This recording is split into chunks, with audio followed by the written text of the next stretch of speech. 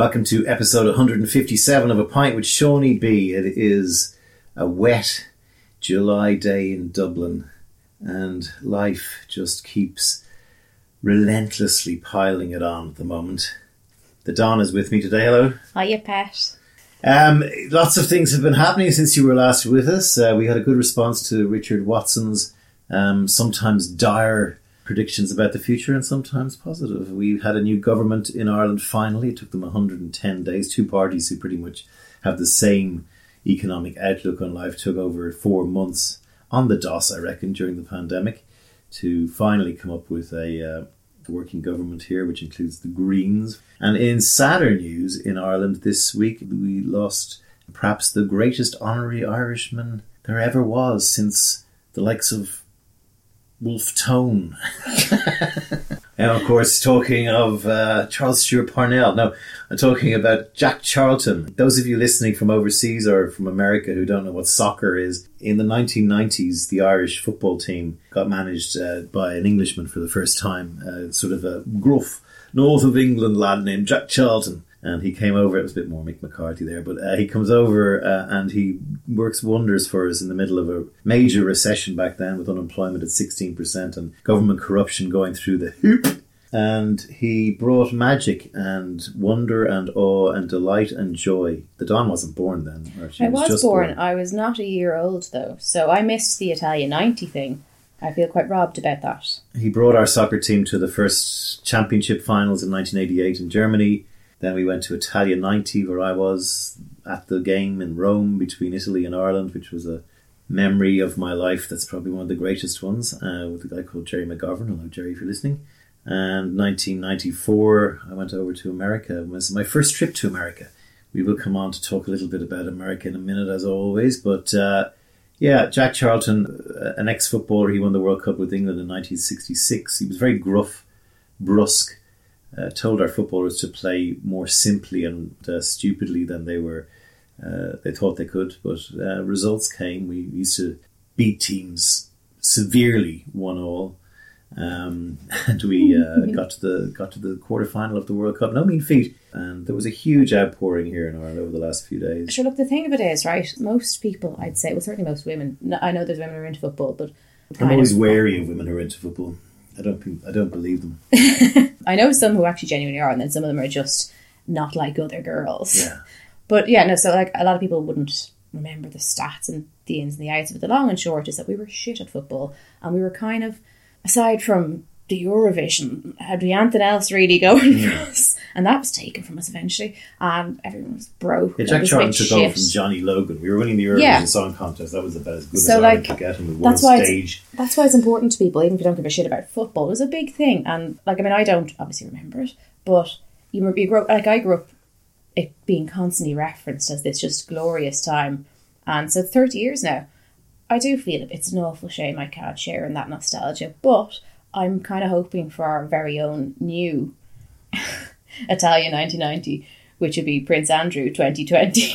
And I am just praying we get to watch a televised trial. And can you imagine the entire country of Ireland? Italia 90 would be, fuck that, this is bigger. We're watching Prince Andrew on trial. Every pub in the land would be packed. It'd be great. So before the Don segues into what she's talking about there, the end of 30 years is interesting because you look back on when I was around and experiencing that with my friends. We were all in our early 20s, and it was at the time like nothing before, and it has not been replicated. We've never had anything like it since. No. And so when it comes to things like the pandemic or what we're going to talk about next, it's just this idea that you're living through a time in life which is, yes, difficult and yes, hard, and yes, it's got fear and it's got a lot of worrying aspects to it, but it is the part of the 21st century so far. What we're living through right now is what people are going to be talking about for the rest of the century. It's going to be like the way the Spanish flu was talked about, or world wars. Oh my God, yeah. So, you know, when your granny says, well, I remember during the war. During the war? We couldn't get nylons, you see. Yeah. In a couple of years' time, like maybe my kids will have kids, and I'll be like, I remember hard to during get nylons at the moment. Are you finding it hard? Well, that's why you're wearing my sockies over your sock things. Yeah. So yeah, it's just We live in interesting times, not least where the Don was going with her segue there, which was very well segued, by the way. I just wanted to finish up on you Jack had to Charlton. you had to cock it up, don't you? I just wanted to finish up on Jack Charlton, give him his dues and say, fair enough, and you will be missed. Now, the Don's version is basically the news as well that Ghislaine Maxwell was arrested. So any of you following the Jeffrey Epstein paedophilia coaching little girls, a very good Netflix documentary about it. She was his kind of lover and sidekick who used to kind of procure the girls, and she went kind of missing. Yeah, no, well, that's the thing. You take it over from here, Don. I think everybody's kind of heard of Jeffrey Epstein at this stage and kind of vaguely knows the story. And if you're not huge, again, whatever it's I can't remember what it's called, but it's trendy on Netflix. Everyone's watching. It's very good. So Ghislaine Maxwell is a very wealthy person from England, and she's been living in America for donkey's years, and they got together. So a lot of the coverage is that she procured young girls for him, which she did. She'd organise it all, so essentially that she was the madam of these girls who were being trafficked. But what bothers me about that, and it's absolutely true, and it's very much, it gives you a picture, but she was also not only complicit, not only did she allow it, and she took part in it. So she is a paedophile. She's not just the person beside the paedophile who is obviously culpable for her part in it. No, she's culpable for her paedophile part in it. I don't know if it's political or it's gendered, but I just noticed that piece is being left out all the time. She did it too. In it up to her neck. Her father was Robert Maxwell, one of the big media moguls of Britain, who also, I think he was from the Czech Republic. He died mysteriously falling off a boat, probably in air quotes. And then your point about Prince Andrew, you don't like Prince Andrew? Yeah, no, not a fan. Shockingly, I'm not a royalist. I find the idea of monarchy absolutely appalling anyway, aside from the fact that I'm Irish and obviously... But the idea that you could be born so special, your bloodline is so special, that you're above the rest of the people, I'm like, that's very close to... When you start getting into bloodlines and DNA, you get into racism, all nasty things coming from the idea of special blood. As I find it appalling anyway, I don't like them. But he in particular, obviously because of what he has done, I have a problem with. But also, if you cast your mind back to that wonderful interview, was it before Christmas? Car crash interview with Prince Andrew. Yeah, so it was all coming out, and Jeffrey Epstein had killed himself, and so he had to kind of face the music and say something. Now, he had ages to prepare for this. She was invited into the palace, and he sat there, and like, bear in mind, he has had access to all of the media training his entire fucking life, and he sits down, this stupid fucker sits down, and this was the time when he said, it's not possible, because she was saying I was sweating in a nightclub, and sure, I have a condition that I can't sweat since the war, and I'd say he's fucking sweating bullets now. Betty Swallows. But like, it was so appalling. It was a car crash, and the thing is, the only thing that was worse than his stupidity was his unbelievable arrogance. He genuinely thought he was so clever. He was smarter than the woman interviewing him, smarter than everybody, and he just hung himself. And like, you were kind of watching it going, stop it, he's dead, stop. And 2 days later, the Queen of England with a shepherd's crozier hooked him off the stage, and he hasn't been seen since. Yeah, so. Didn't she cancel his birthday party? You know you're in trouble when your ma says, that's it, there's no party this year. I said I'd do it, and I'm not doing it. There's no party now. I woke up in a sort of, unlike Prince Andrew, a sort of a cold sweat when I heard that Kanye West was thinking of running as president of America. And I went, oh my God, what if Donald Trump flicks Mike Pence and says, my running mate is going to be Kanye? Jesus. And as they say, you should never do in the movie Tropic Thunder, which we watched recently, never go full retard. America is on the verge of going full retard. I'm allowed to say that. You're not allowed to say that. All apologies to people who are. Anyway. Give me my shovel there, will you? Can I get your JCB? See, I'm allowed to say that. I don't say that, but I'm allowed to say that. We'll talk about that, because we're not allowed to say that, okay? But we're well, also... actually, yeah. We've had major developments. Well, on that front, on the thought police and that, now, I personally don't. I'm not going to say, I don't say the R word. I don't say retard, right?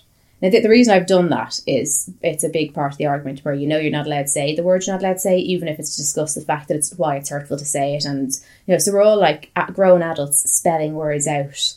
And you're going, oh, for fuck's sake. I mean, like, if we're having an adult discussion, a socially conscious discussion, we can't say the bad word that we're not supposed to have said up here. It's just fucking ridiculous. Anyway, I would consider myself quite left-leaning. I am not far left. And I think that I'm getting more and more fucking centre every day, because I personally do believe it has become absolutely Orwellian, the left. So there was a letter for Harper's Bazaar, and it is signed by I think 152 intellectuals, and it's about the restriction of debate. And some of the people who've signed it are Margaret Atwood, Noam Chomsky, Salman Rushdie, Gloria Steinem, but also J.K. Rowling. It's talking about censorship used to be a thing of the right. The thought policing used to be a thing of the right. You know, if you read 1984, decades ago, you would assume it's, and it is because it was written in 1948, it is flavoured from those times. But, you know, now it's kind of coming to fruition on the other side. There is a narrative, this is what we're allowed to say, and we don't say anything else aside from that. Now, I don't like when I hear myself say about freedom of speech, because I associate it with the kind of people I really don't like. I have lefty progressive values. If you stand on town square and shout unpleasant things, well, you're going to have to deal with the consequences of that. I do think so. I think freedom of speech is not freedom from consequence. And I think it's massively influenced by the internet. But I think at this point, there's a difference between people getting a bit of stick. You said this thing, people think you're an arsehole now. Grand. But it has gotten to the point where people are hounded. And I see it being painted amongst a lot of people who I'm friends with, and I have similar views to it. It's being painted with, oh, they're giving out that people are being mean to them. But no, there's no debate anymore. Like, people are so afraid of not being PC that it's quite worrying, because it's thought police. That being said, of all of the examples that are coming up of things that you can't say anymore, I personally wouldn't like a person who's saying them. I think you're a bit of a dick if you say it. You know, for most things, I find myself... Well, I was a dick there for saying, you know, never go full retard. That's from a movie called Tropic Thunder. It's a quote from a movie which is 11 years old. Also in that movie, Robert Downey Jr., I think he may have even got an Oscar nomination for this, appeared in blackface, playing a black guy, but playing it with all the kind of the black guy in the army, right? Yeah. Again, problematic now. Yeah. We're doing this the day after the Washington Redskins have announced they're no longer going to be called the Washington Redskins. Apparently, I mean, I find that bizarre, but okay, if everyone's that upset about it, let's change the names. Apparently it's okay for the Cleveland Indians because that's less damaging or something than Redskins. I think the Redskins are going to call themselves the Red Tails, which would be named after the fighter planes in World War II that were populated by black fighter pilots. They used to paint the tail red, so they're covering up a few bases there. That is a good, it's a good flex there, I have to say. And they can use the colour scheme. The Utah team are called the Utes, named after an American, and there's the Seminoles. They're okay because the clubs have done it with their permission, and they get paid royalties. And you know, the Robert Downey Jr. thing, you go, okay, it's a bit like, you know, this, can a non-trans actor play a trans person in a film? The trans population go up in arms over that. Can, in a comedy film, a recognised white actor dress and play a black part, or is he taking a role from a black person? No, he's not, because the joke is that really insensitive? This is the quagmire we're in. What's right for one person is not right for another. Where's the line, and who draws it? Who decides exactly. it? I mean, there's lots of stuff that I kind of go, there are some things that I kind of go, oh, you're a dick if you say that. You're entitled to be a dick. There are some things that, for instance, like you saying retard. Now, I was quoting from the film. No, I know, but like, you know, I choose not to say it because I think, oh, maybe not. I probably would have been in my lexicon, and I kind of actively went, there's other words, maybe get out of that habit. It's not a great one. But I don't drop my shopping if someone says it. So basically what you're saying is there's all these writers now who've come together to... Yeah, so I'm not sure exactly who was behind it, but I know who signed onto it. So they applaud the needed reckoning on systemic racism, but argued that it has intensified a new set of moral attitudes and political commitments, which they claim are stifling free speech in favour of ideological conformity. So that would be, for me, the key phrase. The ideological conformity is worrying to me. And it quotes a letter of, the free exchange of information and ideas, the lifeblood of a liberal society, is daily becoming more constricted. While we've come to expect this on the radical right, censoriousness is also spreading more widely in our culture, and intolerance of opposing views, a vogue for public shaming and ostracism, and the tendency to dissolve complex policy issues into a blinding moral certainty. So I'm not going to read the whole thing, but that's kind of you get the gist. Yeah. And it came out on the headline of J.K. Rowling has signed this, and of course, and I think she's a weapon. So, but of course, is bad, by the way. Of course, straight away when her name's attached to something, which it is when you see an article coming up on a news feed and it's her face and her in the headline, you've automatically decided, oh, here we go, your one is at it again. And then you read this letter, and so it's automatically got her stamp on it because it's being portrayed in that way. And so I saw people losing their shit on some of my kind of lefty, particularly feminist groups that I'd be on. And I went, all right, what's this? Then they kind of got to naming out one or two Irish authors that were on it, and I'm so disappointed. I liked him. And I thought, I literally rolled my eyes so far back in my head because it's meta. Like, the letter is basically giving out about cancel culture is being talked about in the letter. And they respond to this by saying, oh, it's such a pity because I liked him, meaning he's cancelled now because he signed the letter. So I found, and they just didn't get the irony there. I'm watching this unfold, and then I copped that Margaret Atwood had signed it. Now, Margaret Atwood, if anyone's not aware, wrote The Handmaid's Tale, and she is arguably one of the best respected writers in the world. I would posit that she could probably fill a bigger arena than any other author in the world, should she choose to. That would be my take, massively because The Handmaid's Tale was made into a TV programme shortly after Trump came into office, so that was perfect timing.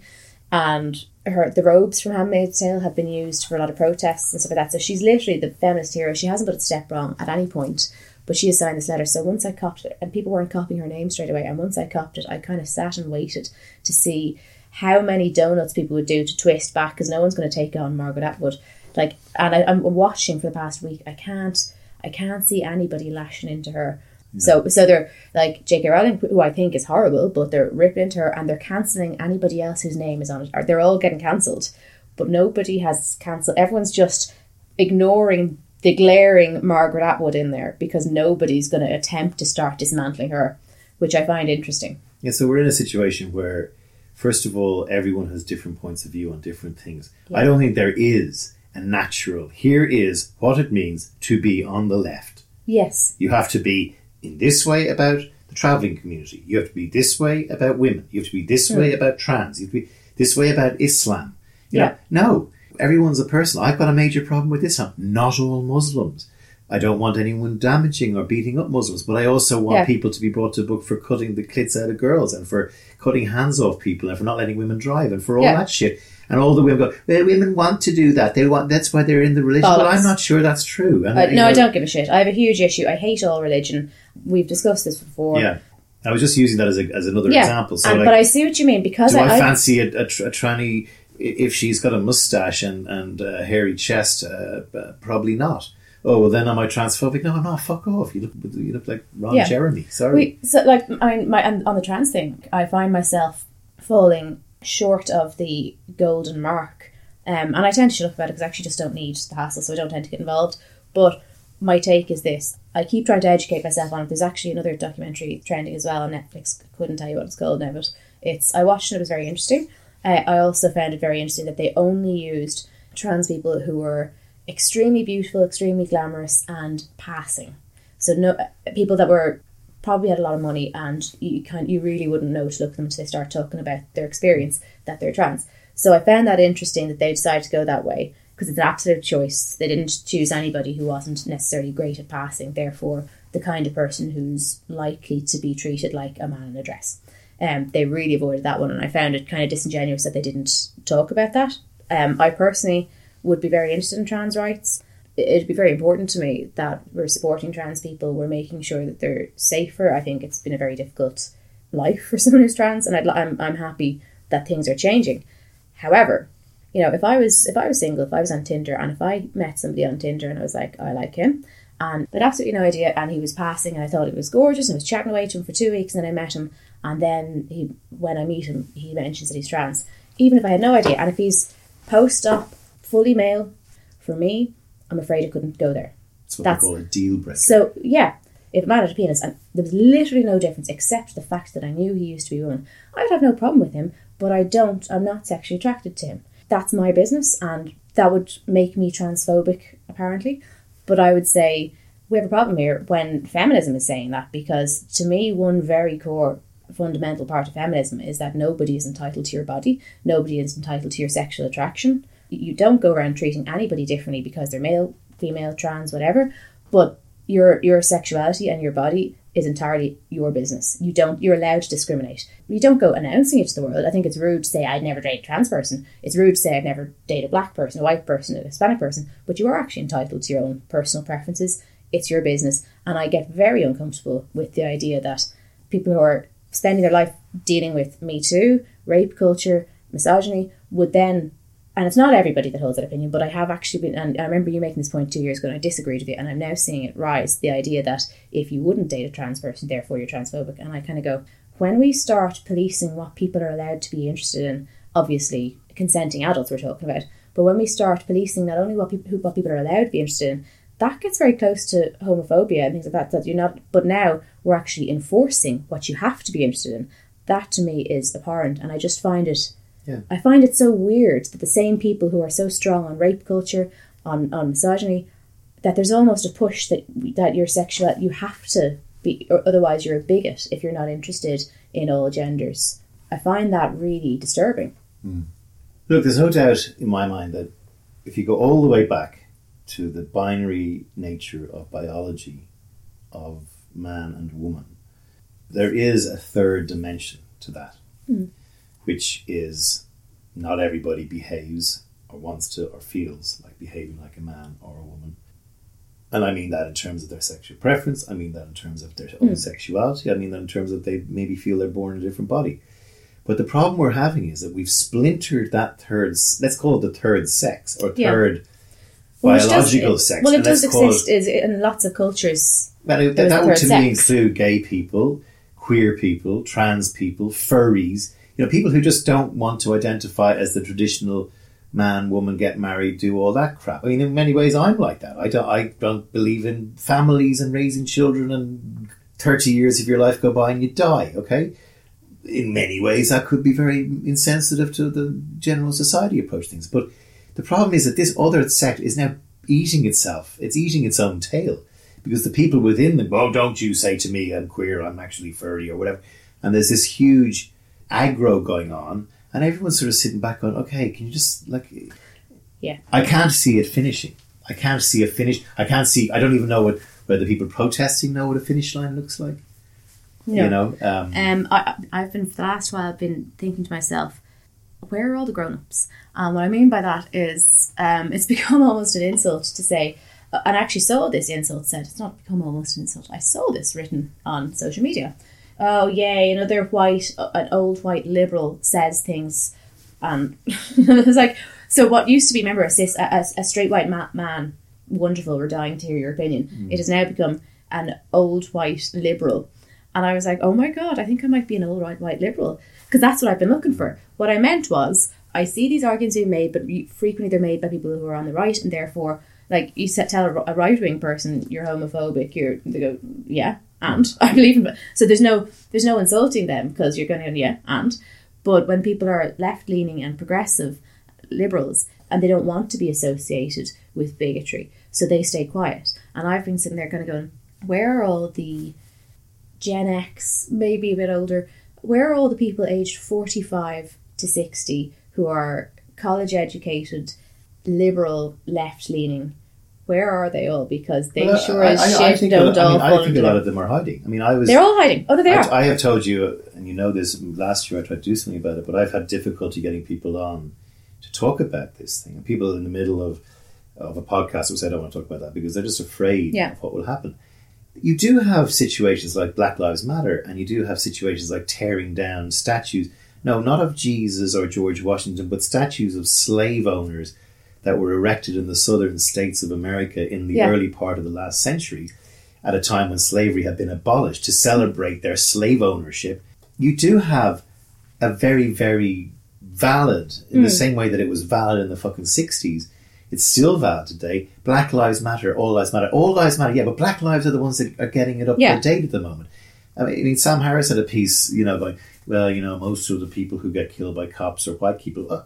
I was in America for 8 years, okay? I didn't see the videos of white guys getting killed for no reason by cops, okay? For just parking outside a McDonald's or getting out and running and just getting clearly no threat, or getting kneeled on. Presumably the same number of mobile phones have been around to video these terrible atrocities of justice against white people.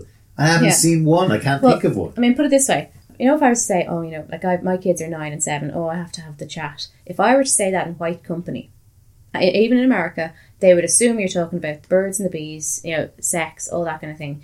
If you say that in a black family, the chat, that's not what they mean. No, yeah. They mean the chat that they have with their children, what you do when a cop comes, how to not get shot while being black. Yeah. And that just doesn't happen. So that to families. me would be a kind of a thing that's happened, and it's been very much driven by the pandemic because there were a lot of people who were able to go out in the streets, and this is a thing that fucking needs to get sorted out in America, and it is mainly an American issue.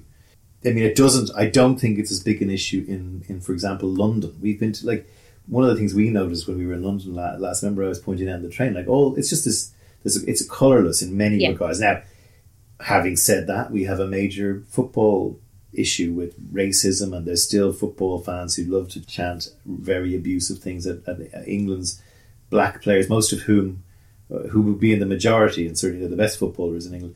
But so we have this issue of racism that still won't go away, that needs to be tackled. Now, what does that look like? Well, I reckon you could paint a parameter of what racism fixed looks like. I don't think you could paint a parameter for what trans rights look like properly.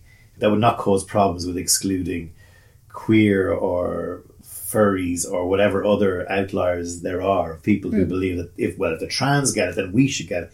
And before you know it, it's like, I want rights for someone called Sean, and I think you're being mean to me. So I feel very strongly that everybody is entitled. There are certain rights that I think everybody is entitled to, and I think there are certain groups who are not getting all of those rights. And I think it's very easy to say, well, you know, women are allowed to vote, so that's the problem. Well, there's an awful lot of shit that happens to women, and likewise people of colour, trans people. So I feel very strongly about equality. I feel very strongly about standing up for people who are being oppressed.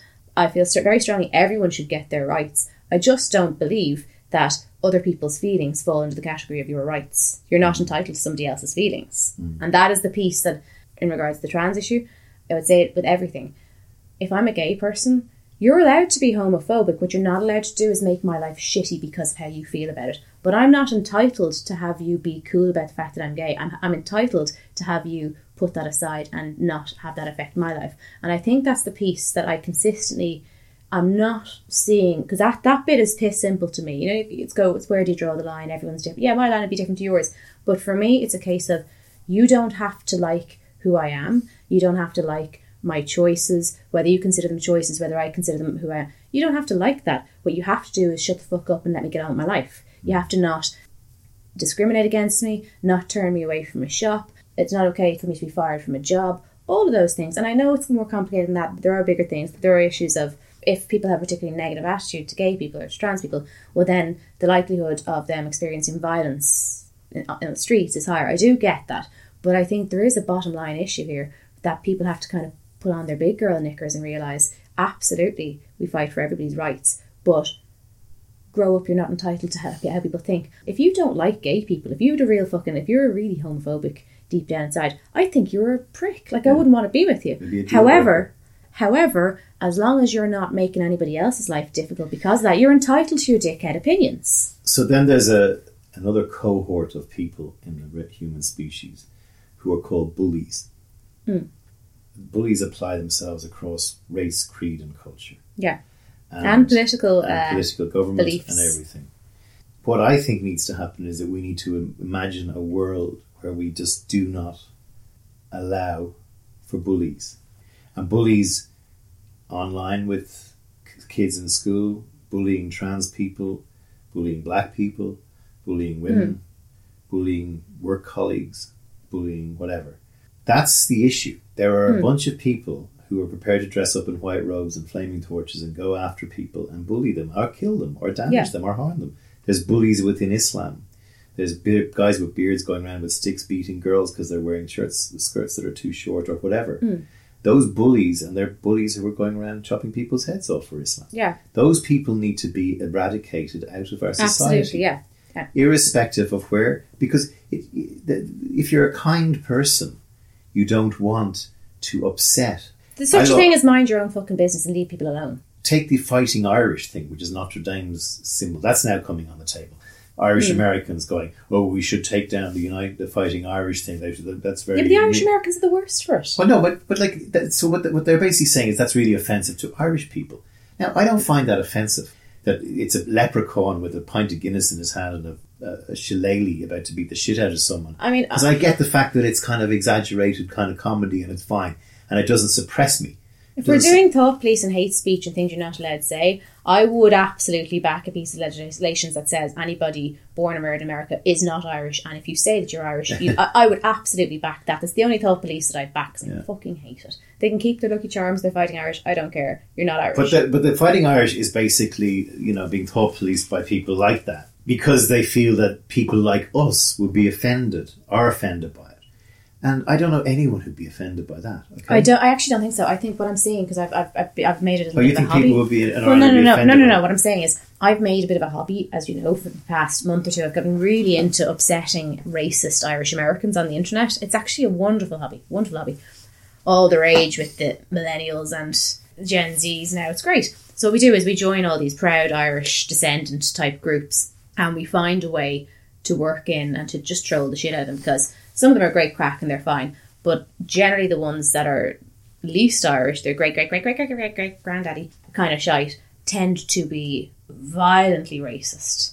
They try and use, because the Irish slave myth, it's chatteled slavery is not the same as indentured servitude, by the way, but so all of the Irish, we get used by fucking hillbilly, Trump supporting, finger licking, bugger picking Yanks use us, and it's irritating enough for us when they start doing their plastic patty routine, but the reason we're getting really pissy about it at the moment is they are using us for their racist ends, and then we go, oh no, because Ireland is not without racism, I don't for a minute say that, but we are a much more progressive nation in general, and that may not have always been the case, and they want to drag us back to the quiet man and the Catholic conservative, and we're going, no, because our friends are black and they have Dublin accents, so piss off. My 8 years in America, I said this before the podcast, the most racist people that I encountered were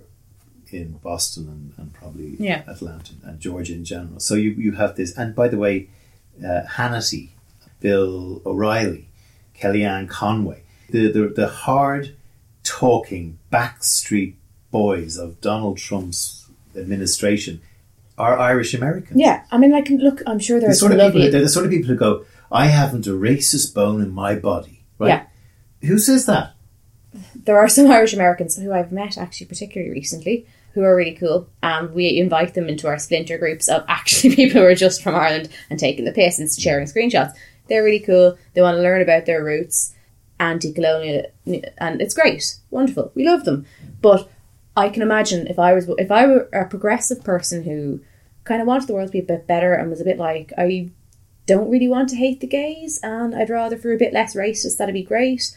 But you happen to be Irish American, you're surrounded by Irish Americans, and you kind of go, oh, it'd be awful. So they're finding great refuge with us. But overall, you've named a load of people there with Irish names that are Irish American, and they're all the absolute antithesis of modern Ireland and what our values are. I mean, we've had some major votes in the past couple of years, so we've kind of nailed our close to the mast. We are 2/3 progressive. Well, there's if you go all the way back, NORAID, it was the big American supplier of arms to the IRA during the 70s and 80s. There's this green tinted spectacled view of Ireland by an awful lot of Americans. Of course, not all Irish American friends. You can relax those of you that are cool. Yeah, so I mean, I think the point we're getting to is this.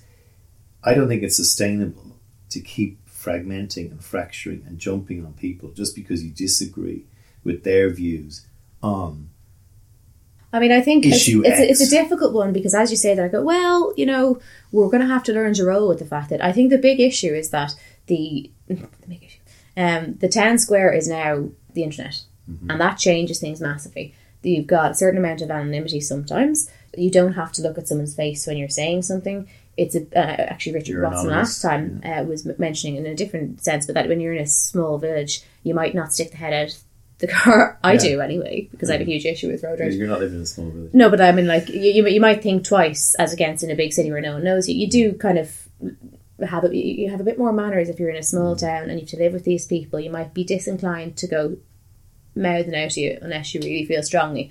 And there's no harm with that. So now that we have the internet, that's not the case. And I understand that part that we're going to have to get used to that. And I do think if you say things that are unpleasant, but now what's unpleasant? But if you say things that are unpleasant to a large group of people, you have to take it on the chin and go, yeah, people are going to be mean to you. Get over it. Get a grip. However, it's where is the line between being mean to you? Because I think the point being, if some asshole like Jordan Peterson wants to come over, okay, well, like, don't ban him from UCD. Get your big girl knickers on, get all the girlos, plan how you're going to take him down, and sit there in the front row scowling at the prick and take him down, because you are the elite. That's what the universities, I know everyone's going to university now, but if the universities were where the elites go, and this boo-hoo whinging, oh, we can't have them, they're cancelled. It's the literally deplatform cancel. I'm like, give them hell. Don't be such a snowflake. Give them hell. So there's, and I think you're right, but there is a one-on-one decision. As one of my ex-bosses said, I only open my mouth to change feet. But, I'm careful. I mean, if it's somebody who I know, suppose, I've said this before, like if someone calls me a Mick or a Paddy and he's English, right? But he's a mate of mine, okay? I'll go, grand. I won't get all fucking... But I could equally beat the shit out of someone some English bloke for calling me a Mick or a Paddy, right? Because it's insulting them. You watch African Americans talking to each other, and they're taking the piss and having a laugh, because that's what part of life is about. And we had, you picked Cheryl Sharp out.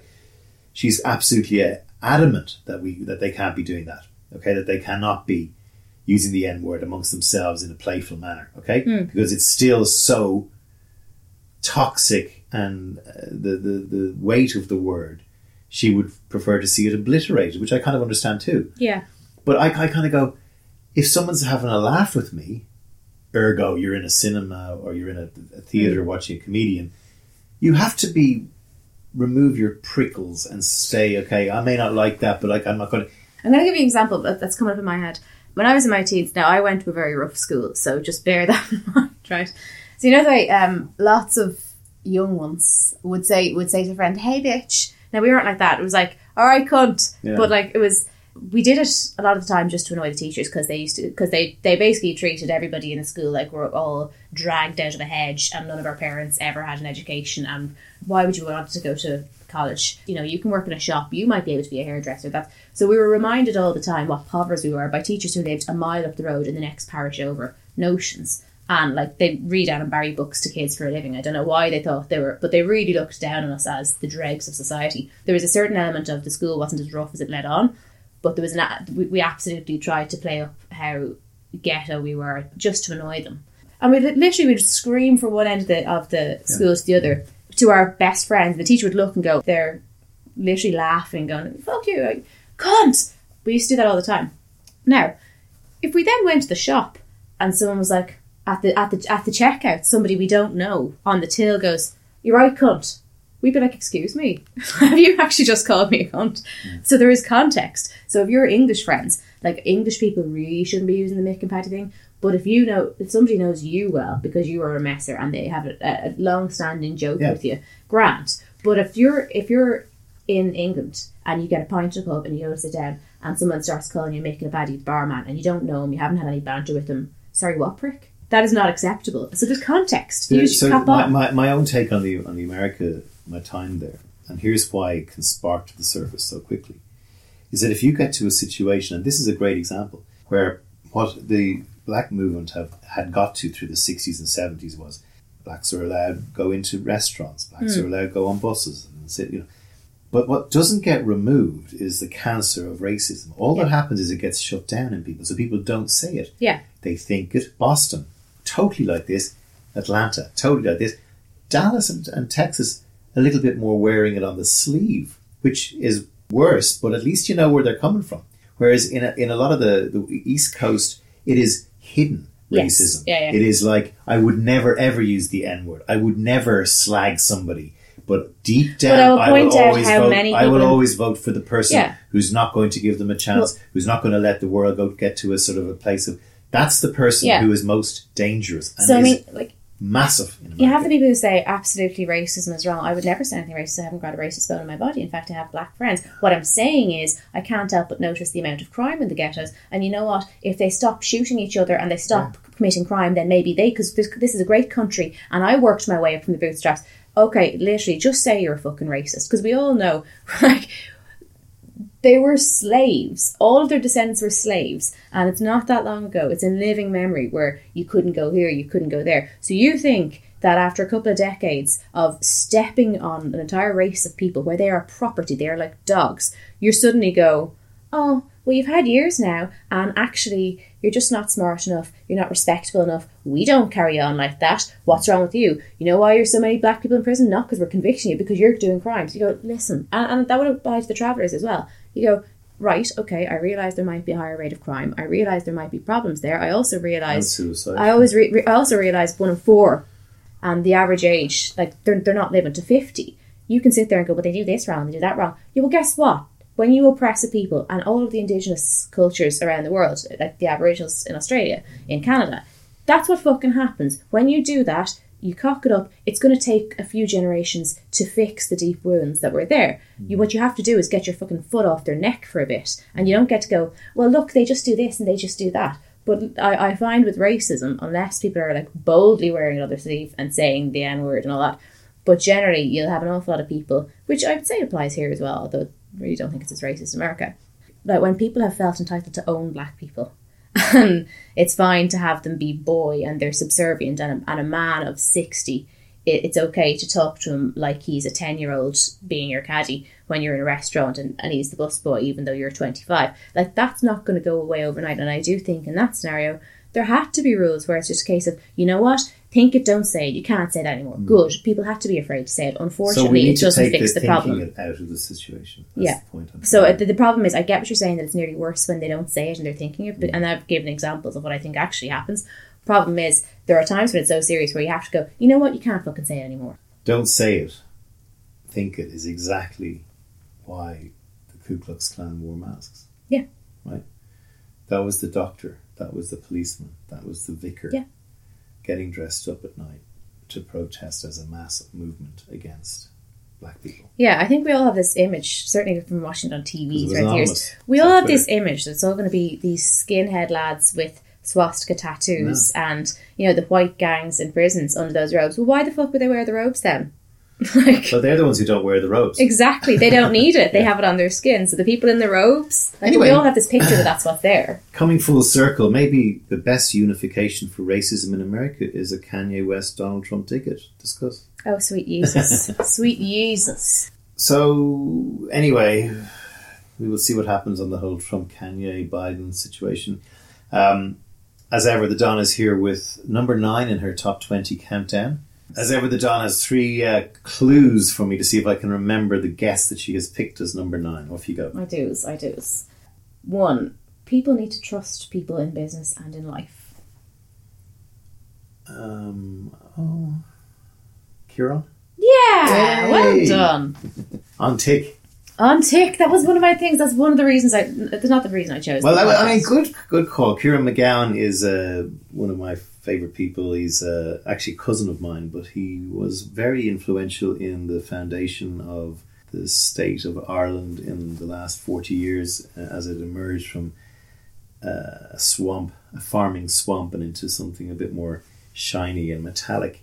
He was involved at the IDA, Industrial Development Board, bringing overseas investment into the country.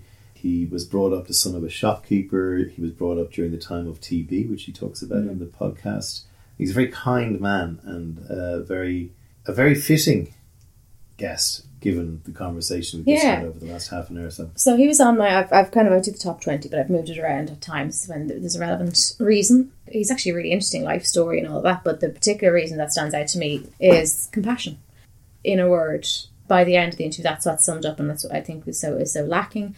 I'm interested to hear somebody, such a different generation to me, talking about the issues that are important to me. He's done really well for himself. He wouldn't say so, but he's done really well for himself, and good for him. But he's just chosen to just not be an asshole about it. Just because I've done well, I really just don't need to step on other people. You know what? Some other people just couldn't get their stuff together. It literally is compassion and decency, and I think frequently people who've done well for themselves, especially if they had a modest start, often can be quite unfair about other people, can be quite nasty and kind of go, well, I pulled myself up by the bootstraps. So I think it's really lovely to hear of somebody who's spent his life working hard and still doesn't feel the need to criticise and bitch and moan, and would rather kind of help people and help bring people on rather than kind of go, well, that's disgraceful because I did better. And I think it's just really lovely. So that kind of warmed the cockles of my cold black heart on a rainy day. But also, I knew you'd be talking about Jack Charlton. And because this week we got all of our ministers, and they're all bacon-faced, cabbage-looking Fianna Fáilers. But I found it really interesting. So some things haven't changed, Kieran. Yeah, so Kieran would know all about the last round of them we had. Well, not the last round, the round before last. So I thought it was the time to roll out this interview. It's a lovely interview. I give you my good friend Kieran McGowan. Welcome to A Pint with Shawnee B. I'm here in my home city of Dublin with a very interesting guest for you all today.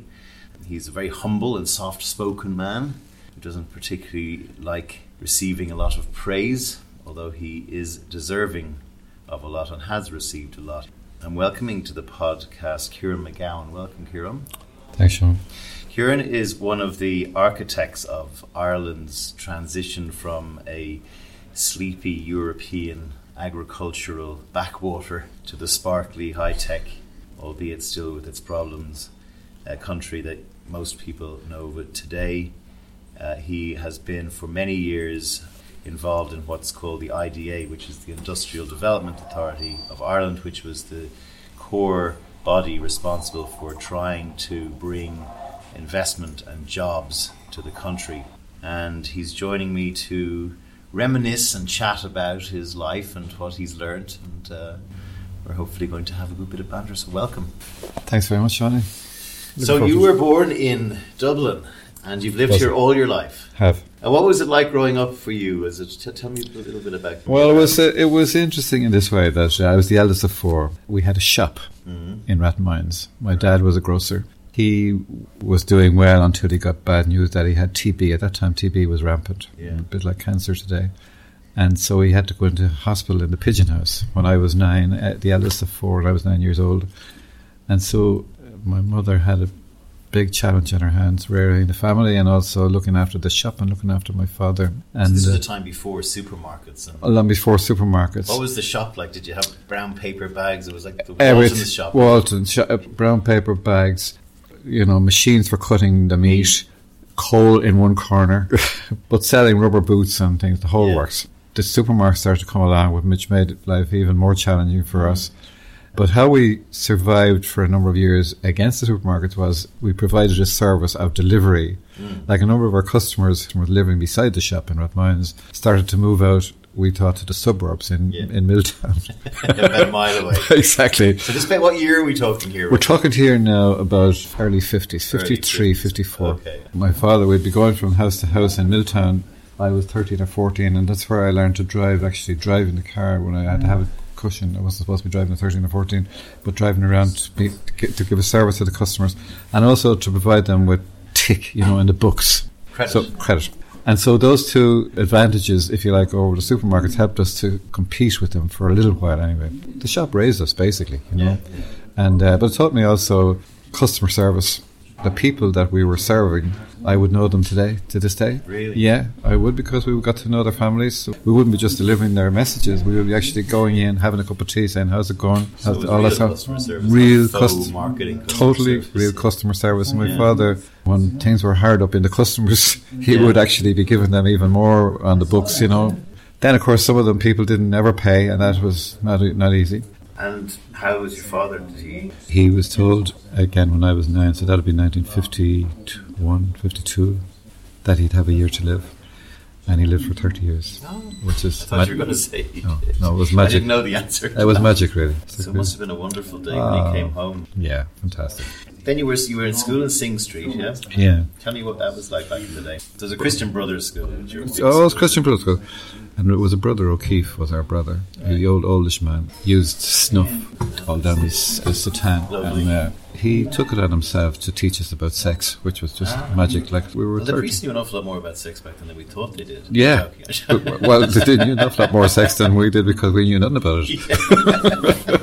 And at the end of the first year, he was able to know enough about. There was about 30 or 35 in the class to promote, if you like, 4 of us from D to A, which was a big deal. Yeah.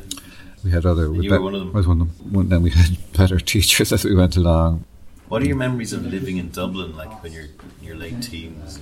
Well, first of all, my memories in relation to the school was we'd cycle to school, cycle home for our lunch, cycle back in again, and cycle home again. So there was a lot of crack, really, of messing around with the bikes. Yeah. Did you play sport? Played Gaelic for the school. In the school also there were forbidden games, one of which was soccer. Of course. Yeah. And so for those overseas listeners, we're talking here about Gaelic football, which is the national sport of Ireland, which has a sister sport called hurling. And in Ireland they're still the most popular sports by a long stretch in terms of people watching them and playing participation. Although soccer, of course, as in most countries, is played by huge numbers of people. However, soccer was seen by the Gaelic Athletic Association, who runs the GA, as a British sport, and it was banned. And you had to make a call between Gaelic or soccer, and you were kind of shunned a bit as a Brit lover. You were banned, as you say, by the brothers from playing soccer, but there was an Easter league. So during the Easter holidays, there was a league of soccer teams, and we were Kevin's. We played in Dalymount Park, Richmond Park, and really, we thought this was the equivalent of Wembley, so they were terrific days as well. So what was it like that time? Then we started to go to the dances in the Olympic. I met Breda, my wife. Like I met her first of all in my first job, Irish Pensions Trust, when I was 17. I didn't start going out with her for about a year after that. I really started going out with her because we used to go to the Olympic Ballroom. We used to go to the 4 provinces in Harcourt Street, the Crystal Ballroom, a lot of dancing. You met Breda when you were 17, so you've been with Breda for... So I'm 73 now. And you have 4 children. Yes, right. And 8 grandchildren. Emer, Karen, Fiona and Neil. Very well done. Did a bit of research. Yeah, absolutely. Absolutely you did. So you whisked her off her feet and you were danced around So Dublin. we danced Did around you know Dublin. when you met her that you were going to... I thought she looked fantastic. Marrying her, first of all, my father was very anti the whole thing because I was the eldest. From his point of view, ridiculously young, immature, and tried to talk me out of it. What age did you get married? What age when we got married? 22. When he got to know Breda, then he got a huge fan. Softened him up. She totally did. She totally did. But it was. I suppose we were young. Like, I mean, if my children started going out when they were 17 and got married when they were 22, I would. I would. That's what we do. We repeat. Exactly. And I know a lot of people who were married, who were married at like 19 and 20, and their kids are getting married at 19 or 20. That's what you do. I know. Yeah. So paint the picture now. So you're whisking her off to all these dance halls. What was it like in Dublin? So this is the 60s now we're into. So Beatlemania and stuff was happening. Absolutely. Show bands. Right. Like, for example, Dickie Rock, Joe Dolan, all these guys. They were the hot places to go. What was it like for a woman living? Were men nicer back then? Were they politer? Well, I'd say they were for sure. I mean, I'd say that not just Breda and myself, but all of our friends treated women with a lot of respect. We were a group. Breda had a flat. We would go down there with 6 or 8 of us after the dance and have a cup of coffee, have a chat and all that. No messing around, really, by the way. We had a lot in common because we were equal. But I mean, when you say you were equal, women weren't. The marriage bar was in place then. They weren't allowed to work. That's true. There was a lot of inequality back then. For example, when I got married, my salary, which was in the IDA at the time, went up from £740 a year to £790 a year just for getting married. So, and then Breda had to stop working. They were the rules of things. But I'm just talking about in human relationships. I can't remember any scandals, if you know what I mean, of anybody. So you then left Sing Street and you went to college. What did you do in college? I didn't go to college. Oh, you didn't go to college? Because Great, neither did I. That's a big thing that I get on this. People didn't go to college. No, right? Okay. really? Yeah. I didn't go to college because after all, like I was 17, I was the oldest in the family. We hadn't got a lot of money. It would have been out of the question for them to put me through college because I didn't have the money. And it was an accepted thing. It wasn't I was saying, why didn't you send me, blah, blah, blah. So I went and I got my first job, a firm called Irish Pensions Trust. But at that same time, I applied to become part of the government as a thing called the executive officer, which was an exam you did at that time if you wanted to get into the civil service. And I was in Irish Pensions Trust for I think it was around about 2 months, and I got the notification that I had been successful in getting the job, and I was going to apply to the Department of Industry and Commerce. And I said, I'm going to have to leave.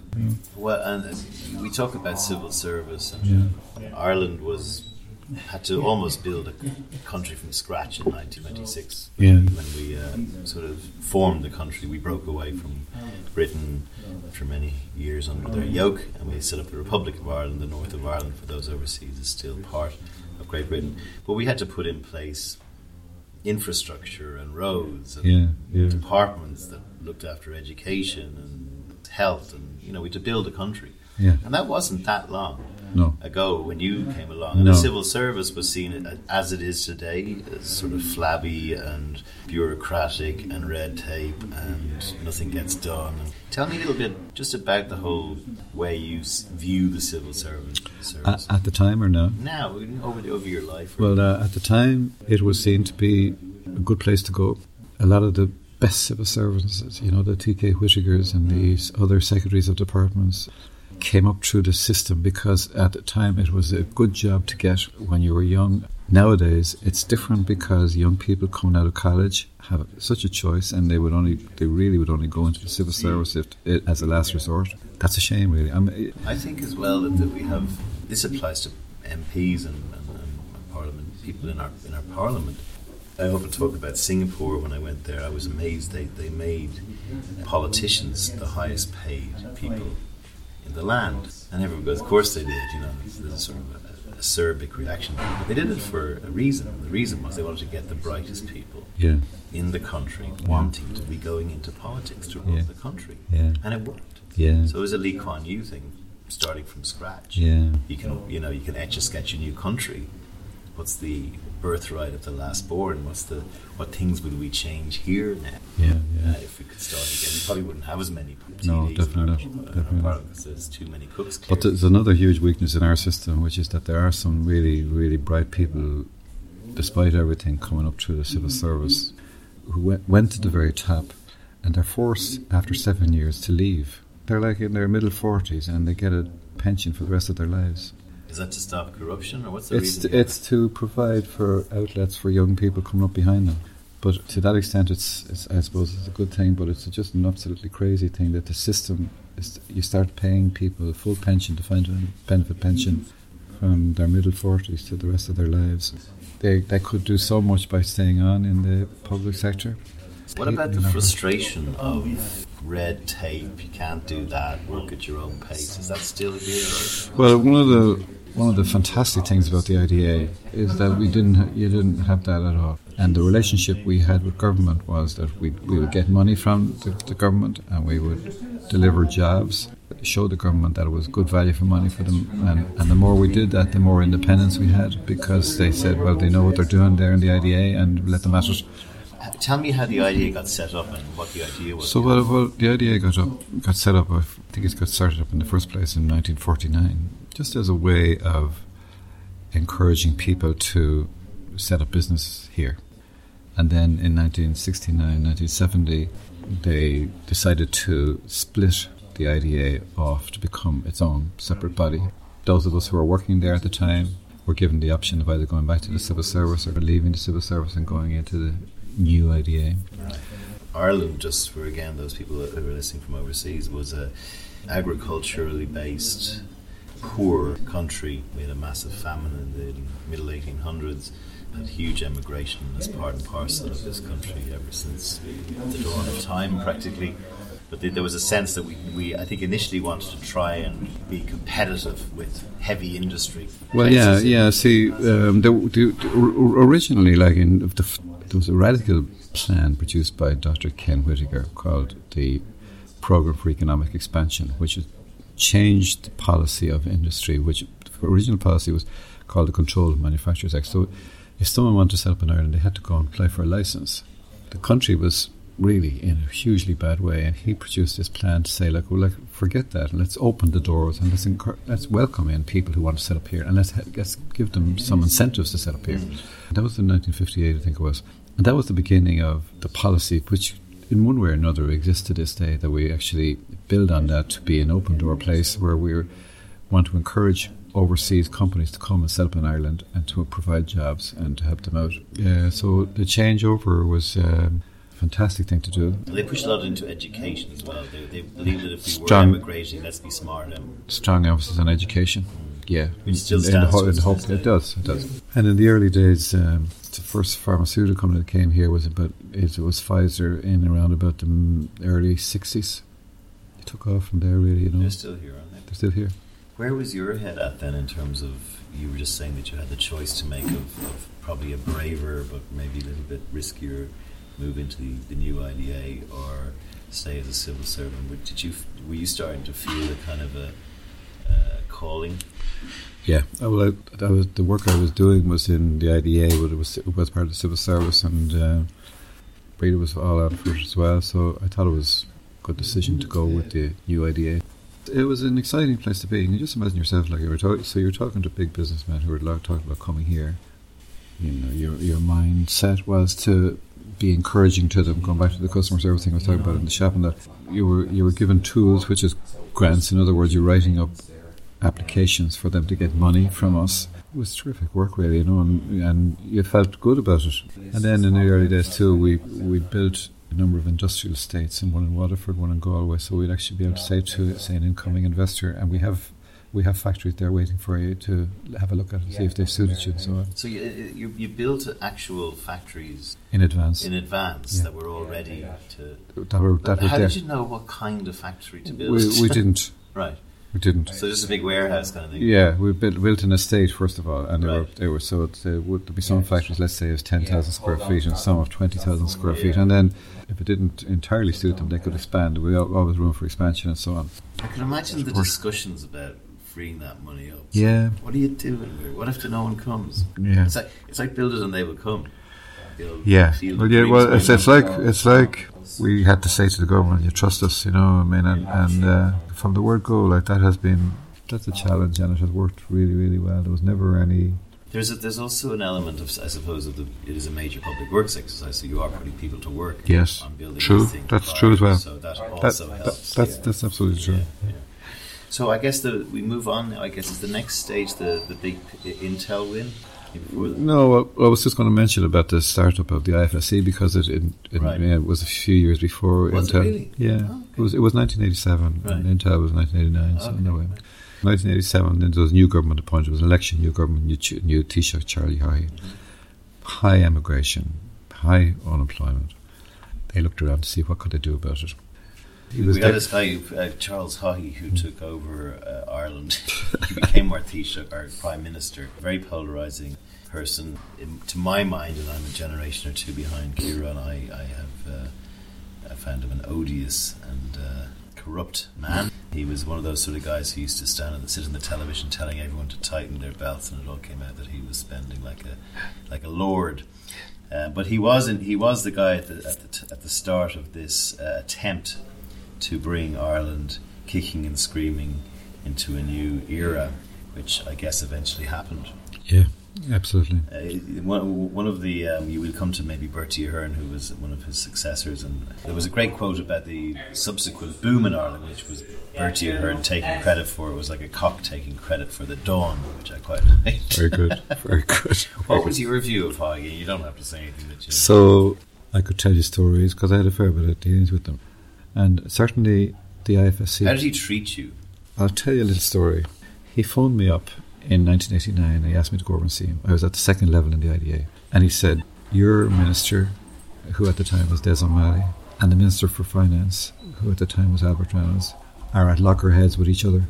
And I've been acting as an honest broker between them. He said, and we had a meeting this morning, and all we could agree was that we would get someone independent to meet the two of them. And what the issue was about a German company, Willi Korf, buying Irish Steel. Irish Steel was a basket case. He said, so all we could agree on was we get someone, and there's someone as you to see to me, and we want you to go and meet Albert Reynolds and meet Des O'Malley. These are all Irish ministers, yeah. And come back here and tell me two things. One is, what do you think of Corf and what do you think of the deal? And I did a lot of research, as you might imagine, because he was the Taoiseach. And I came back after about a fortnight to see him, and he said, well, yes or no, so see. And I said, well, it's a little bit more complicated than yes or no, Taoiseach. And I told him the pluses and minuses. He sat me down, he said, and he questioned me, and the questions were on the button. Was he respectful to you? Totally. And so much so after that, like, I had a good enough relationship with him. You know? But tell me about some of his the bad side. Bad side. He's dead now, so I'm sure there's a statute of limitations in this. Yeah. On another occasion, he called me over and he said, I've met a group of people this morning, he said, who are among the brightest people I've ever met in my life. They want to invest in Ireland, and I'd like you to look after them personally, so see. And I said, so what sector are they talking about? And he said, I don't know, food maybe, so see. So they were Arabs. Met them and had a lot of toing and froing with them. But they really had never any interest because they were already after parting with a lot of money to Yemen. Mm-hmm. That's what he was. He was a mix of... but he did change, like up until then, every Taoiseach was straight as a die. Yeah. So it's he got found out, I think it's fair to say, and he did have to face the music before he died. I think he died caught. Yeah. He died caught. But I think most people who would be around would say that there was some mixture of both of those things in it. Yeah. Certainly, the IFSC probably wouldn't have happened only for him because he was so driven and so powerful, really. Well, and they get a huge amount of him wanting it to succeed would be to deliver on his own ego, right? Oh, totally. Yeah. But also by overriding, you know, I mean, if the fellow from the revenue, for example, the Department of Finance said, well, this is Taoiseach, so he'd actually drive through them. So the IFSC is a glittering... Yeah, so it employs about 40,000 people now, you know. So it's been a very successful undertaking over the last 40 years where we've moved from trying and failing to compete with heavy industries. We did have some success. Henry Ford, for example, built his first factory in Europe, in Cork. But we were never really able to compete, as Kieran said, with steel or heavy-duty shipbuilding or stuff like that was going on, mainly in Britain. We were a country that was agricultural. So today we have a very different setup. Talk to us about where the last 30 years of the IDA brought the country, or helped to bring the country. One of the companies that came here, as you mentioned, was Intel, and they put together a team that was going to visit 7 countries, including Ireland.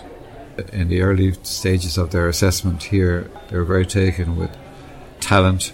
They were worried about where would they be able to get people who had experience of semiconductor manufacturing, because we had no other high volume semiconductor operation in Ireland. They were going to be the first, and they wondered how could they manage that. We hired a consultant to go out to California to actually go around. There was a network of Irish kids who had gone to work in California. We plugged into that network and went to them and said, if there was a job available for you in Ireland, would you come back? And we got 64 or 65 names of people and addresses and phone numbers to say, yeah, if Intel come, we definitely will go back. So that was very helpful. We were giving Intel a big grant. In fact, the Intel grant was 87 million over 5 years. And to put it in context, the total budget of the IDA at the time was actually 75 million. Right. So it's a big punt. Big punt. And the government said, well, look, this is a big punt, and it's a big firm, we know that, and we know they're going to provide 1,300 jobs, I think it was at the beginning. But you're going to have to get strong commitment from Intel that they're going to be here for at least 5 years. Right. Intel said to us, we don't know. We can count for the first 18 months. But after that, it depends as much on you, Ireland, as it does on us. So if you can continue to have a competitive environment for us to be here, we're all on the same side. Most companies would say that. They would say it, and in fact they meant it, because it's a very fast moving sector, as you know. Yeah. Anyway, it's got set up, and it's been a huge success. Like, I mean, they're still here. You brought that over the line in what year? September 1989. 1989. So this for you was a big... Well, it was transformative. I mean, it was like going from Doncaster Rovers to Manchester United, really, in terms of how we presented to other firms around the world. And they told us as well that if we come to Ireland and we continue here, there will be construction companies and other contractors on the site, suppliers, that will never leave the site, and that is proven from 1989 to 2017 to be the case. Which Intel is remarkable. Intel inside. So they employ about 4,500 or 5,000 people now. So the basic pitch, and let's talk in a second about some of the. You didn't win everything. No, right? no, and we put a lot of effort into things that we didn't win. Like for example, around the same time, there was obviously huge growth in the sector, and Siemens were looking at building a new wafer fabrication operation as well. We said we should go to Intel and ask them for their permission, because at this stage Intel was by far our biggest client, still is to this day, and said, like, would you be okay with us going after Siemens? And they said, we would, provided you put them in Cork rather than Dublin, because we don't want them to be poaching our workers. Fair point, I thought. Yeah. Siemens also had a team that we were interacting with, and they were happy about going to Cork. There was no issue about that. In fact, there was no issue about anything, really, we thought, because we had now established ourselves through the Intel decision. We went to our board and to say that we had this proposition from Siemens, which we've developed over the last few months, and we were recommending a package and so on, and our board agreed to it. We thought we were home and dry, and then the next thing we got, there was no sound at all from Siemens, and when we were trying to find out what was going on, it went quiet. And John Bruton was the Taoiseach at the time. We asked John Bruton, would he ring Mr. von Pierer, who's the chief executive of Siemens, who subsequently got into a lot of bother, but with South Africa, was it, or China somewhere? Yeah. He rang von Pierer and he got back onto me. Bruton did, and he told me that when their team went to their own board, the board had turned it down because between times the government of Britain offered to buy all of their army of vehicles, all of their every other kind of vehicles from Siemens for the next 5 years. So the thing went to Newcastle instead of to Cork. Huge disappointment to us. Well, Siemens, if you're listening, you haven't had such a good run over the last 10 years. Maybe you should have come to Ireland. Actually, they closed. The Newcastle operation had to close down afterwards, which was lucky in a way for us. Your key pitch was a low-tax economy and a well-educated young workforce. Yeah. Would that be fair? Would. Were you in bed and tight with the education changes that needed to take place to meet? Yeah, we were. How did you do that? Because of the nature of the organisation and its relationship with government, we had a big say-so about how money got spent in the rest of the economy. So if the IDA felt that it was really important, let's say, to have an Institute of Technology, which happened in relation to Intel and Blanchardstown, we really need to set up another college nearby, that would happen. So the reach of the IDA, I'd say to this day, is very much beyond the narrow business of the tax, Yeah. How did you approach these problems that had so many different legs to them that needed fixing? Did you chunk them and just do it one by one, or did you? Well, did you get stay with frustrated? Intel. Not really. No, not really. I didn't get frustrated. And if go back to Intel, we got really close to them, and funny and a nice thing happened. Roll forward to last year. The head of Intel worldwide, his name is Craig Barrett. He was in the situ when the decision got made to come here, and he's still around. He was retired now, but I rang him. I wanted him to come to a meeting and talk about it all. I rang him, and then I said, I don't know if you remember me, Craig. I'm Kieran McGowan and he said, remember you? He said, everyone in Intel would. I thought that was very nice, really. It's very good. Yeah. I know. Yeah.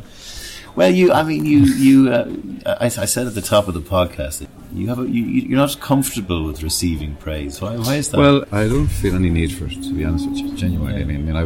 We're talking about my own kind of history in here, but there was a whole big organisation with me as well, so I wasn't doing it on my own. No, but you were leading it. I mean, the leader, I was leading it. Yeah, you were the captain, you were the leader, you were the public face. Yeah. But it's embarrassing, really. I mean, it's embarrassing. Right. Bertie Ahern called you a practical patriot. Did he? Yeah.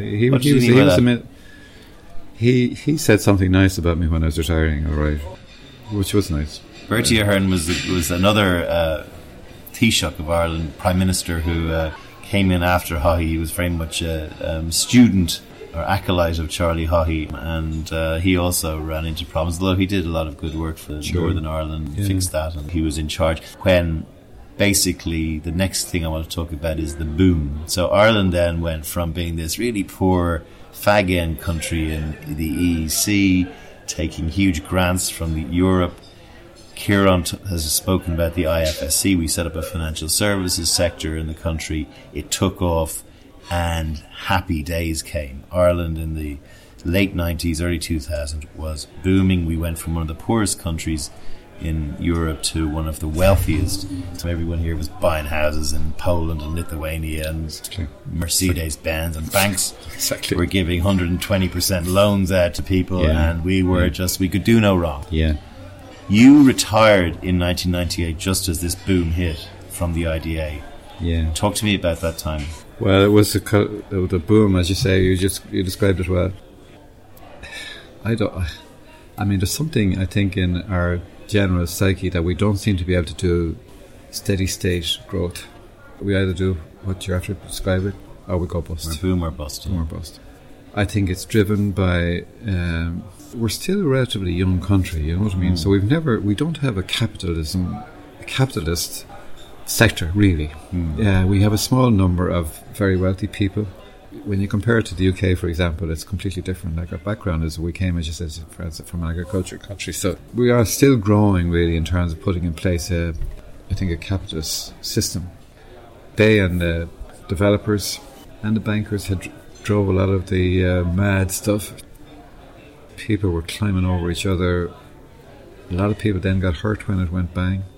It has been awful as well, you know. So the country went into massive overdrive, could do no wrong, and then around about the time of the subprime collapse, and before that here probably, we had a housing bubble caused by overeager banking, loans going out to people. Somebody said to me once that actually the growth of the IFSC brought a whole pile of very, very rich, well-salaried people from overseas banks into Dublin, for example, who were able to name their price on accommodation and bought whatever they wanted, and probably wanted to stay in the city centre, and almost that 2,000 people or whatever it was fueled the whole bust. And that's true, and that's happening right as this moment right now, because driven by Brexit, where a number of these hotshots are coming in, pushing up the price at the top end of the market to this day. It's extraordinary, though. We don't seem to be able to manage it. Well, I mean, I left away, and I left to leave Ireland in 1996, and my joke is, as soon as the plane door closed, Ireland started making lots of money out of that. This is why it was the catalyst. But I used to come home, you know, obviously for Christmas and stuff like that, and it became to the point where I just didn't like coming home. I didn't like the attitude of people. I didn't like the fact that... So during this bust, we still... just to show that, you know, this whole trickle-down economics doesn't work. What happened was inequality went through the roof. We left a lot of people behind, and we still have that as an aftermath to this day. Did you see the bus coming? You were in a, maybe, I don't know whether you want to talk about this, but you when you left the IDA, you were very in demand to sit on boards of major corporations, because I guess you had contacts there, and they were saying, this guy's really good, bring him in. How did your life change when you retired? Well, it changed good, but I retired from the IDA when I was 55. The first company that I asked me to go to join their board was CRH. That's Cement Roadstone Holdings. They're a big construction company. I subsequently became chairman of that company, so I was at a different track, I suppose, really. Very successful company. Very successful company, exactly. They employ about 300,000 people. It's very big. The company said, well, if CRH want them, we want them as well. So I got on the board of a number of different companies. I had to learn new skills, really, because the public sector and the private sector, they're really, really very different from each other. So one of the things that happens and has happened is, you know, we opened the discussion talking about your job in a grocery shop in Rathmines. And banks used to be not unlike that, where you knew the local manager, where you put your money and you trusted them, and he took a little bit off the top and he helped you. Exactly. And banks have become these horrible supermarket type places where they don't treat. We talked about real customer service. Yeah. Your brown paper bags, giving credit, tick boxing. Your father doing this. Yeah. Banks don't do. We're in the process, as we speak, of a major scandal about to erupt in Irish banking over again housing and mortgages. You were caught in the eye of a storm. You were a board director of Irish Life Permanent. Yeah. When 100% loan to value mortgages came in. Yeah. Where I think Ulster Bank started it, and all the banks then started giving people too much bloody money. That's exactly correct. And the chief executive of Irish Life Permanent at that time was a guy called David Went. He went to the regulator and he said, look, you better step in here and ban 100% mortgages, because if you don't, it's going to be widespread. And so this would be the central bank. It's a branch of the central bank. Branch of the central. And David was a banker for a long time, and he's also very clear in his views. And he said, if you don't step in and ban these 100% mortgages, you're going to lead to widespread inflation. And the regulator said, well, we're a principle-based regulator, which is just nonsense, really. It's just words.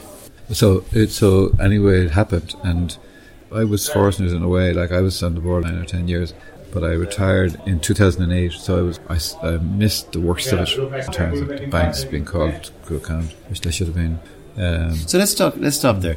So should have been prosecuted. Nobody's been prosecuted. One of the things I am interested in is, you talk about David Went, you talk about your role, we talk about the banks as if there's some sort of amorphous kind of cloud of people. All of the people who are in the banks are people who get up in the morning, go to work, and come home. David Went, you said, warned the regulator, if we continue to do this, we were going to drive inflation and possibly a bubble. But he went and did it. Because from what I've read, they're very sensitive to market share, and they want to keep their market share up. What we're talking about here is a cartel that seems to just do what it likes and waits for a teacher to say, don't do that, knowing full well that we're being driven down. Also, so if you take a bank, any bank, they have a number of stakeholders, one of whom are actual shareholders in the bank. They come along in relation to the current issue of stealing money, you could say, away from the people who have tracker mortgages. I'd say what happened, and just goes to people's values, there must have been a discussion at the board of some bank to say, look, we, the board, would like you to woo people, customers of ours, away from their tracker mortgages, because otherwise we're going to have less profits. So that discussion in one form or another must have happened at one bank, and then nobody asked the question of, what about the customers we have who have tracker mortgages, who are finding it hard enough to pay even the tracker mortgages? But I will contend that someone did ask that question, because that's a very obvious question. You would think. Well, no, I would say the question was asked, and there was a decision made. Screw them. That wouldn't be put on the table. Screw them. No, of course not. Or in any correspondence. The profit motive was really the driver. Of course, now when it's seen, it seemed to be just appalling.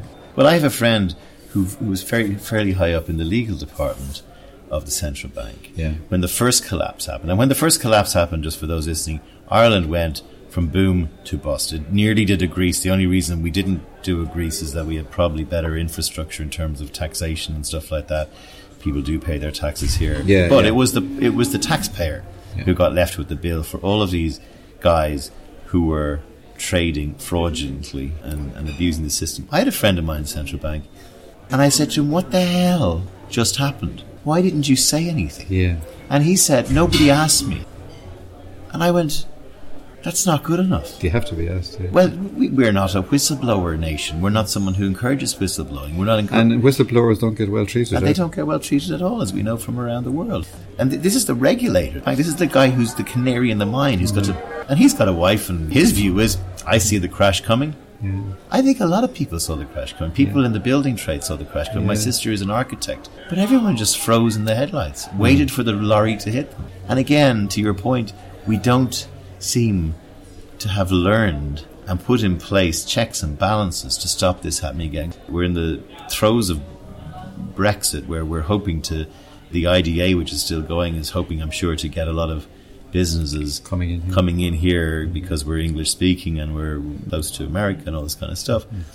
If we do get them, they're going to come in. If there's not enough houses, they'll have free reign on buying whatever they want. That will drive the property up again. People will get squeezed out. Eventually there'll be a bubble and we'll collapse again. Why do you not think that we've been, because we're educated? I think it's kind of, we're a nation of followers, especially on this point we're talking about, rather than outright leaders who are prepared to go against the trend and say, well, look at, these people are going to drive up the prices. We're going to stay out of it. And then if their shareholders are saying, well, look, and why is the share price? We say, well, look at, that's the way we want to run our business. That's going to take someone with a lot of balls, really, to do that. And a lot of balls and a lot of support from other places, other people and other stakeholders. That has been the dominant culture over time, the followers. The other thing I wanted to talk to you about was I've come home to Ireland, and I was intrigued about your very clever strategy of getting people back to serve the Intel pitch. I've come home after 21 years and I'm kind of angry. I'm angry because 21 years is a long time in politics. Long time in life. And a long time in life and a long time in businesses. And if you take, from when you retired in 1998, you go back 21 years to the mid-60s and the leaps and bounds that we made between 1965 and 1998. And I look now at the country that I left in 96, 21 years ago. And the same 5 things that were problems then are the same 5 things, only worse now. Our health system is creaking, was creaking back then, is worse. Hospital bed waits to see GPs, waits to see doctors. Our education system has been in need of overhaul during that time, I think. It is in need of overhaul, especially at third level. We have a growing and worsening inequality, despite what anyone tells us about our progressive tax system. We have got lots and lots and lots of people who can't make ends meet. We have a homeless problem that is laughable. We have something like 9,000 people in this country in temporary accommodation, 2,500 in kids. We only have 200 people on the streets of Dublin sleeping rough. I say that only because we can't even fix that. And we have a body politic, or a parliament, a Dáil, that is full of people who procrastinate and don't do. And we have no doers. We are missing creativity, we are missing bravery, and we are missing action. And these were the things that we were missing in 1996 when I left. One of the reasons I left. You're a glass half full guy. Tell me how we can get out of this. How do you think we can get out of this? Well, if you take the homelessness, for example, there are 1 or 2 people breaking the mould. Peter McVerry, Brother Kevin. Which I would say Tony Gregory was doing in 1996 when I was leaving. There were people there then who were breaking the mould. I guess what we need are people, more breakers of moulds, really. I think another thing is compassion. We've lost something. See, I think we're compassionate as a nation on an individual basis. Right. I even feel that about myself, for example. We have a number of people who, who are having a hard time. I feel very close to them. I really feel very close to them, and I think that would be the case with a lot of people. Much more than we're able to be compassionate to a plan. I was saying to the fellas that do the Vincent de Paul out our own way, like, would it be possible, I said to them a few years ago, to break off, say, a series of half a dozen and a half a dozen and a half a dozen, and say, Sean, we would really like you to look after these 6 people. Whatever. Because I think instinctively in our nature, I think we're not. It's not as if we're absolutely completely driven mad by wealth and all that. I think that we are a compassionate people. We've never been able to harness a response to it. Of course, that didn't happen either. In relation to guys who said, "Well, we couldn't do that because it would break down and all the rest of it." And I think that's a bit of a pity, really. From when we were children, we have this built-in, despite the fact that we're Catholic and Christian, and so much of religion is about looking after the person in trouble. We have this built-in resistance to giving alms and excuses. Those women are only out there with their single mothers. They're only having babies so they can get the free money. Now, the free money is 100 and something a week. I know. There's a lot better ways of making $100 than getting pregnant and having a baby. Your man's only going to spend his money on drugs. So what? Doesn't matter, exactly. Doesn't matter. Exactly. And I don't know how we break this. We have it in us. Yeah. And I think in this respect, yourself and myself will come from the same. You knew before we had this interview where my background was decidedly modest. I think that's my dominant culture. I really get good satisfaction out of it. And as time has gone on, by the way, in relation to my own kind of career, I now have 4 or 5 involvements, and only one of them is commercial involvement. All the rest of them are pro bono in one way or another. So, and that's the way it should be, I think, really. Yeah. And I get much more kick out of it than I did out of the businessy things, you know. Yeah. I look at, say, my career in advertising, and it's very easy to say this from a 30-year career where I've made my money. Yeah. But I find it not unlike the cigarette business. It's a business that is morally and ethically questionable. It is a business that drives greed. It is a business that pimps capitalism. It is a business that makes people buy and want things they don't necessarily need, which causes them to get into a hole. Yeah. Which we seem to just go, sorry, you didn't have to buy, you didn't have to believe our ads. There's something to me about trying to get... Like, I really like the way that you chunk the Vincent de Paul thing. Yeah. To me, that chunking idea is an example of creativity. It's doing something differently to solve a problem, looking at problems in new ways. It's brave, might not work, but let's have a crack at it. It is action, and it is actionable. You're working at the moment with business in the community. Tell me about that. So business in the community have a number of member companies who give them money to do things. And for example, one of which is it's called a Schools Business Partnership Program, where they would go to, let's say, Diageo. They'd ask Diageo to mentor kids from James Street School, kids who have no parents anymore, typically break out of school at their interstage. They would get people in Guinnesses to mentor the kids. The track record is that the probability of going on to the Leaving Cert stage is way, way higher than it would have been without this program. And then the mentors very often become friends of the kids for life. We have that going with 249 schools around the country. Right. Number one. Number two, we have another program called Ready for Work, where we get people who have been in a bad place, druggies, have been in prison mostly, and who are getting their act together, and they're made ready for work, certified in a way. We would go to a member company, the best of whom is Marks and Spencer, and say, listen, we think that Shawnee now is okay. Give him a job. Give him a job. They would take him on, they'd give him a job for a fortnight, they would give him a little certificate saying, Shawnee, or alternatively, take him on 3 months. They have little videos, and it's just really emotional how these kids saying, they're now working in the luggage department, or they're now actually being allowed to serve customers, and they never thought they would be. So who's fantastic. Is it a new thing? It's there since the year 2000. Okay. And I've been chairman of it since 13 years. Well, I'd like to help with that. Would you? Can. Yeah, in any way. They also give advice to companies about their sustainability of their businesses, climate action and all that kind of stuff. It's actually, I'd say, very dead on for you and what you're trying to think about. One of the things you just touched on there I want to talk to you about. Why have we not become one of the global leaders in sustainable energy? Wind, wave. Yeah. We're a rock in the middle of the roughest ocean in the world. Yeah. Why can't we harness? Why have we not bothered? Yeah. Denmark have. We should have. Like the reality is we should have. But we're a ridiculous country in the sense that if you want to put up a farm of the wind farm, someone will object to it. Crap, really. Okay, look, that was really intriguing and interesting, and you've calmed me down a little bit, I think, about my return to my home country. So, look, before we wrap this up, and thank you so much for giving me your time. Thank you. What are your 2 or 3 things you want to leave, wisdom-wise? And what would you say to a young person in Dublin today or Ireland today? So strong emphasis on education. Keep learning. Keep learning. Another thing that I think really people need to trust people in businesses and in life. Know the person that that you might be talking to or working with, such that they're a real friend or a business friend, but they're somebody that you could actually criticize them, but they would take it in a way that it would be their brother. Meaningful. Trust, I think, is a huge thing, really.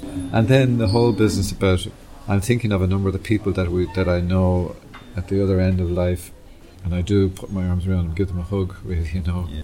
So compassion. Yeah, the lady who delivers our newspaper, for example, is a really good friend breeders than myself. She gets a terrible raw deal from her in every way. We love her, really. Yeah. And she says this, we're in lieu of her parents, really. Wow. I'd like to be able to do that for more people. Brilliant. Kieran McGowan, thank you very much for taking time to chat on a pint with Shawnee B. Some really interesting leave behinds there, and also I think you're the first person who's mentioned trust out of all my interviews, and I think it's something that's been lacking in my career and is lacking in society in general. Thank you so much. Thanks very much, Sean.